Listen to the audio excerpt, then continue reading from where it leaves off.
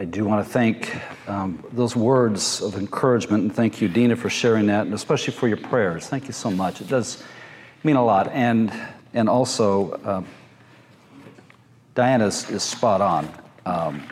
I don't make life easy for Linda, so and she makes it so much easier in terms of not only pastoral ministry, but just living life. In fact, for some reason, I was thinking about this a little bit last night, not knowing that this would share this, and don't know why I was thinking of it, partly because sometimes I can't sleep, so I have a lot of time to think. And part of that was, I am not an easy person to live with. I don't sleep very well. I'm erratic. I drink way too much coffee.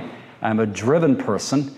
And half the time, I keep Linda guessing as to what I'm thinking or feeling or what's going on in my head. And her patience and her forbearance and grace is amazing. So, yeah, I would just give an added 2, 3, 4, 5 votes, even though Quakers don't vote, to what Di said. So, if I do anything well, it's because of her. If I do any of this well, it's because of her. So last Sunday, I talked about this idea of living in the way of Jesus.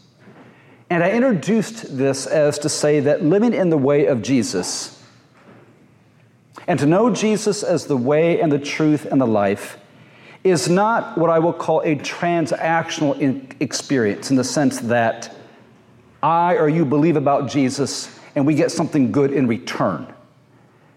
It really is this relational experience where I choose to live in the same way that Jesus lived. And I trust this way because it has integrity to it, and it is a life-giving way to live. And because of this, I'm able to bring life to the world in which I live. So, to say it this way, if I choose to live in the way of Jesus, in the same way that Jesus lived, I can trust that. And I always go back to this little phrase that I came upon sometime a while back, where I just said to myself, Jesus' way really works. And that may seem obvious on the surface, but how many times have we thought the way of Jesus just does not seem practical? To love your enemies, to pray for those who persecute you, to reconcile with people. The Sermon on the Mount, we look at that and we say, well, that's good and it's very poetic and it's very beautiful, but it's just not very practical. This is the real world.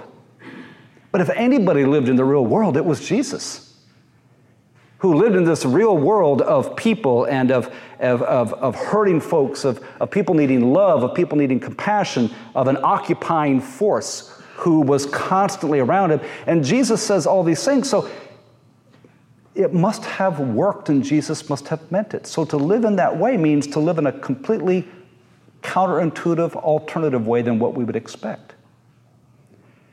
But we kind of have to take a step back, at least I think, is to discover one more thing about Jesus, is how he based his identity and how he discovered his identity.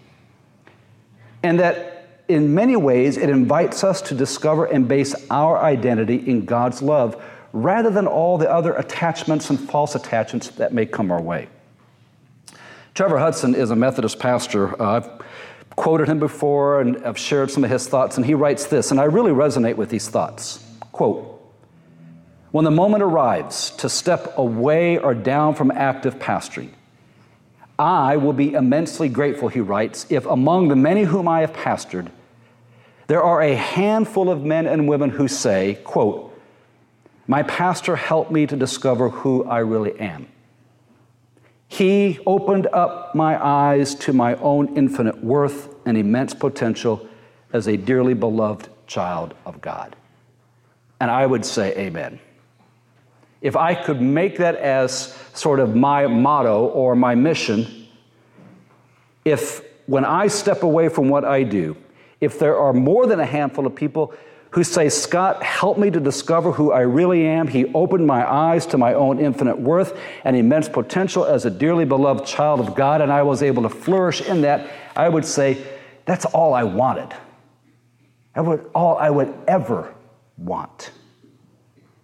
You see, part of our human journey is that of discovering our identity. To that end, we attach our identity to significant moments, people, experiences, and achievements. Some of these can be helpful. Some of these can be traumatic. Life is not this perfect journey. We do our best to find ways to discover who we are, to discover who we are in reflection of all of this, in conjunction with all of this, and how this affects us. And the tendency sometimes, I think, is to base our identity on external experiences because they are the most tangible, and it gives us something to measure ourselves by. But this can be very shaky ground. I've shared with some of you folks the story, or my story, and so for some of you, you're going to hear it again. But I think for others, it bears worth repeating because it reminds us or tells us about how in some ways we pick up our identity from things that are not necessarily intentional. So when I was in Iowa growing up as a kid, we had just moved back there for the summer after being in Jamaica. And I was just trying to find some kids to play with. I was probably about 7 years old, I'm guessing, 62, about 8 years old. I'd never played baseball before. I played a lot afterwards, but I never played before. We played cricket in Jamaica. So I found these kids playing baseball in the park, and I actually remember it was with Carla, and we were going to the park, and she said, why don't you just kind of go hang out with them? So I did, and I played, and I hit the ball, and what I didn't realize was I really wasn't doing very good. All I knew was I hit the ball, and I ran, and they seemed to put up with me. So the next day I went looking for them, got on my bike and rode around my grandparents' neighborhood, and I found them in some of the kids' backyard. So I get off my bike, and I walk up to them. They're in Marshalltown, Iowa, and I said, hey, do you mind if I play? One of the kids, who I suppose was the leader of the group, came up to me and says, no, you can't play. You're no good. And I remember going back to my grandparents' house that afternoon or that morning and just crying, partly because I got rejected, partly because I was given this message that you're no good. And what I discovered, or what I have begun to discover, is for years, my life's mission simply became of proving that statement wrong. I am good. I am worthy. So I would work hard to excel. I would work hard to achieve. I wanted to always be on the winning team. I was super competitive. And I had to win because if I didn't win, I wasn't what? Any good. So everything I did was about measuring my value and my worth and my competency. Now you can see what kind of shaky ground that's on. When I was in college, this was reinforced even more when I was cut from the baseball team my freshman year. I had a pretty good senior year in high school playing baseball. In fact, I had made all conference. And I thought, I'll play baseball in college. I'll make the team. It won't be a problem. But the competition was pretty intense. There were a lot of juniors, a lot of seniors, guys who are already on the starting nine. And so I recall the day I walked over to the gym. This is how they did it. You walked to the gym. You made this long walk on your own. You walked up to the athletic department. They had the list posted on the door. And you went down the list, and you went down the list. And you just looked for your name. I went down that list 2 or 3 times, and my name wasn't on that. And I remember walking back to my dorm room, and I basically asked myself this question: who am I now? Who am I now? I had completely based my identity on playing, on the awards, on the merits. And now I was thrust into this world at 18, going on 19 years old, with no clue as to who I was. And what do I base my identity on? And I'll tell you, just to kind of extend the story out, that's been a lifelong journey. I'll be 57 this week. And at 57, sometimes it feels like it gets easier, but at 57, sometimes I still feel like I'm wrestling with this whole journey. So I say that to say Jesus had the same journey, if you will. Trevor Hudson again writes this about Jesus' search for his own identity, quote, he also needed to know who he was. He was not immune to this human quest for identity, or as someone else wrote, Jesus needed not once, but again and again and again at each stage of his mission and each crisis in his living and dying, a freshly confirmed knowledge of his own identity. Our scripture this morning that Marianne read in the Gospel of Mark tells of this moment when Jesus discovers his identity, not in his accomplishments, not in his miracles, not in his healings, not in his speaking truth to power, not even in his prophetic ministry, but simply in God's love.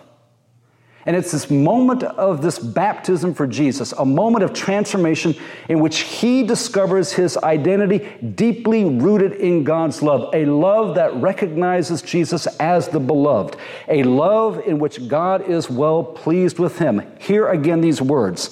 And just as he was coming up out of the water, Jesus, he saw the heavens torn apart, and he saw the Spirit like a dove on him, and a voice came from heaven, quote, "You are my Son, the beloved.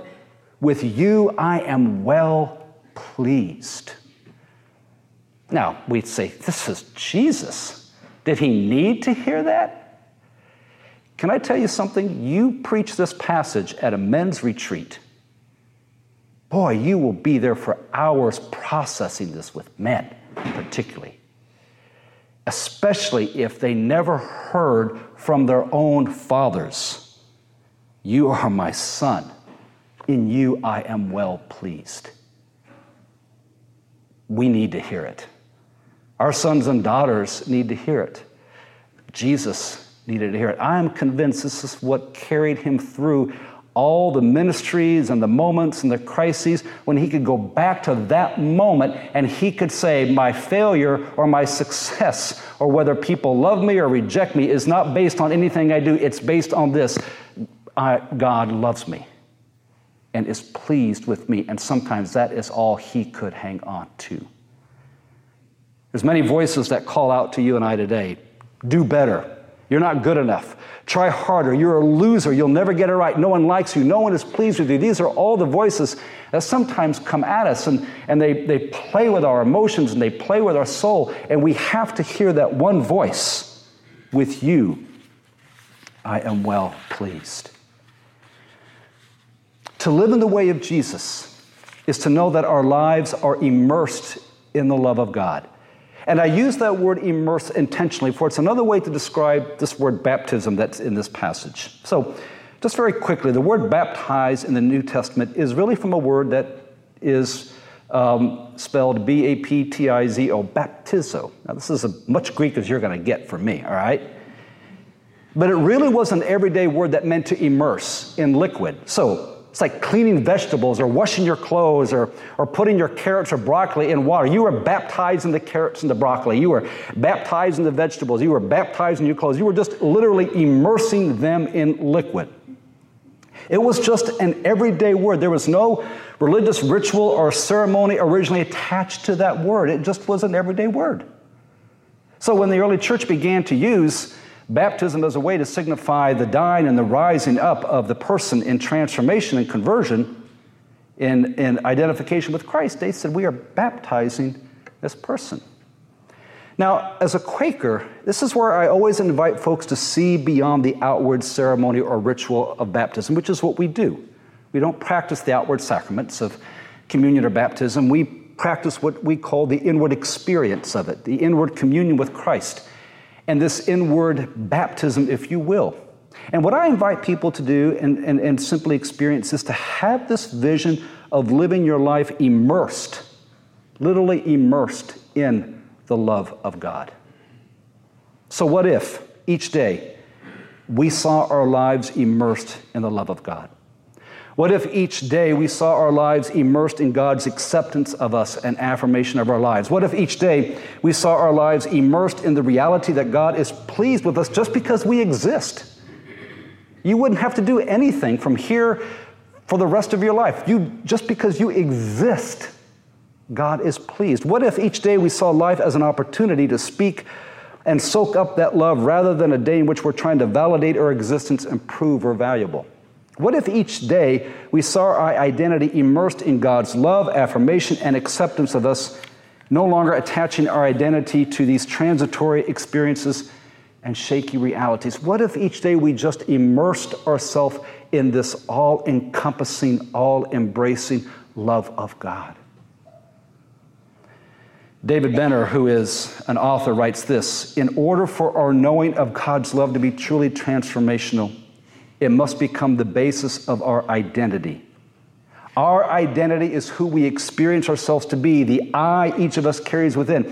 An identity grounded in God would mean that when we think of who we are, the first thing that would come to our mind is our status as someone who is deeply loved by God. And there are moments that sometimes it's all I can hang on to. When days don't go well, or weeks don't go well, or things don't go the way I wish they would have gone, or there's a little bit of success, or there's a little bit of failure, or I start getting in that cycle of feeling that everything I do measures my worth, everything I do measures who I am, I really have to just pull back and immerse myself in this reality that I am deeply loved by God. And then here's the key, at least from my experience. To know our lives as immersed in the love of God is to begin to see a world immersed in the love of God. You and I see the world as we experience it within. You and I see the world as what we are within.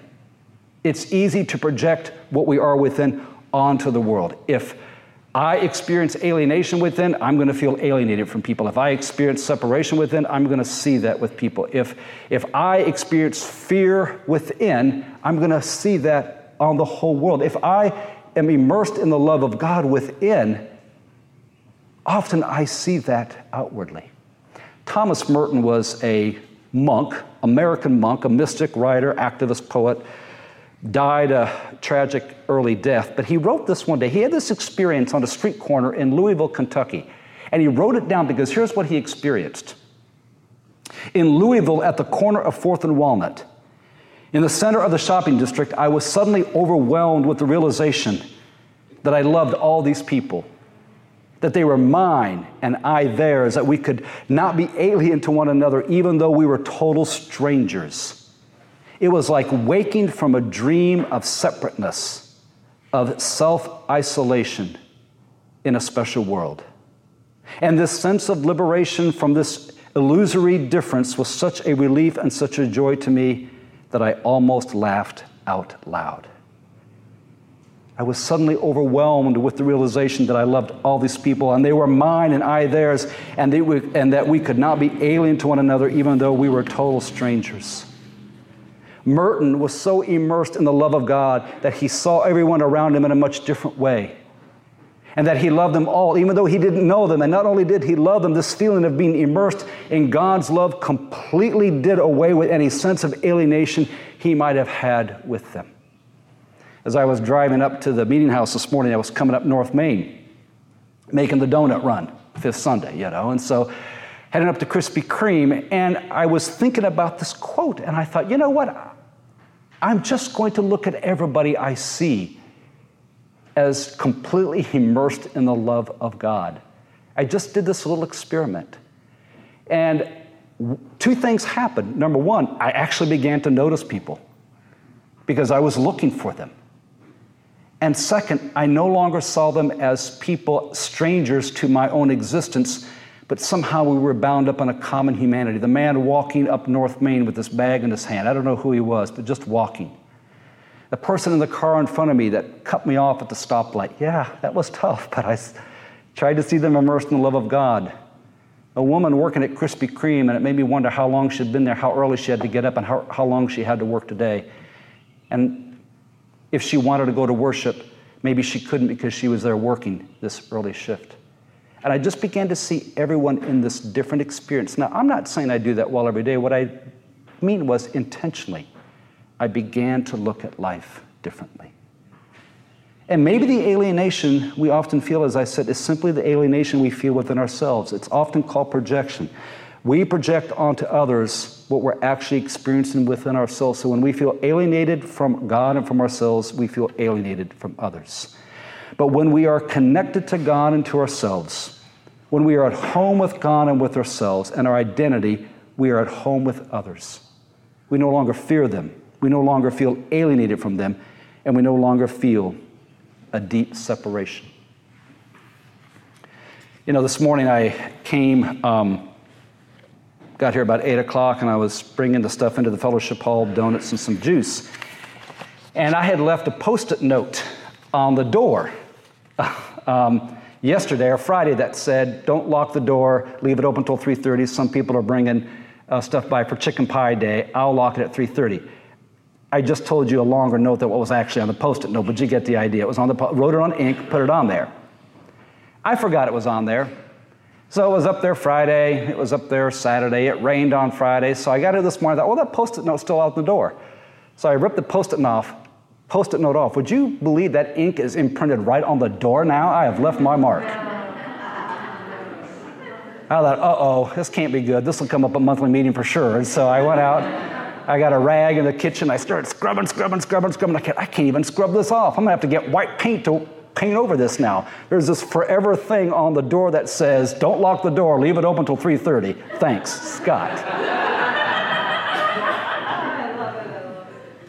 But as I saw that, for me, I thought in that moment, maybe this is what it means to open ourselves up to this immersion in God's love. It gets so imprinted on your heart and soul, it never leaves. You are my son, you are my daughter, in whom I am well pleased. That's how much God loves us. Man, it is such a simple message, almost feels too simplistic, but I cannot tell you how life-changing and transforming it is. Because you begin to move into the world as who you are, as your identity grounded in God. You may take some risks. You may edge out there and be involved in some ministries of justice in a prophetic nature. You may speak your heart. You may speak your soul, and you do it with compassion. You do it with humility, but you may put yourself out there in a way that feels risky, but you know always the world's response to you does not define who you are.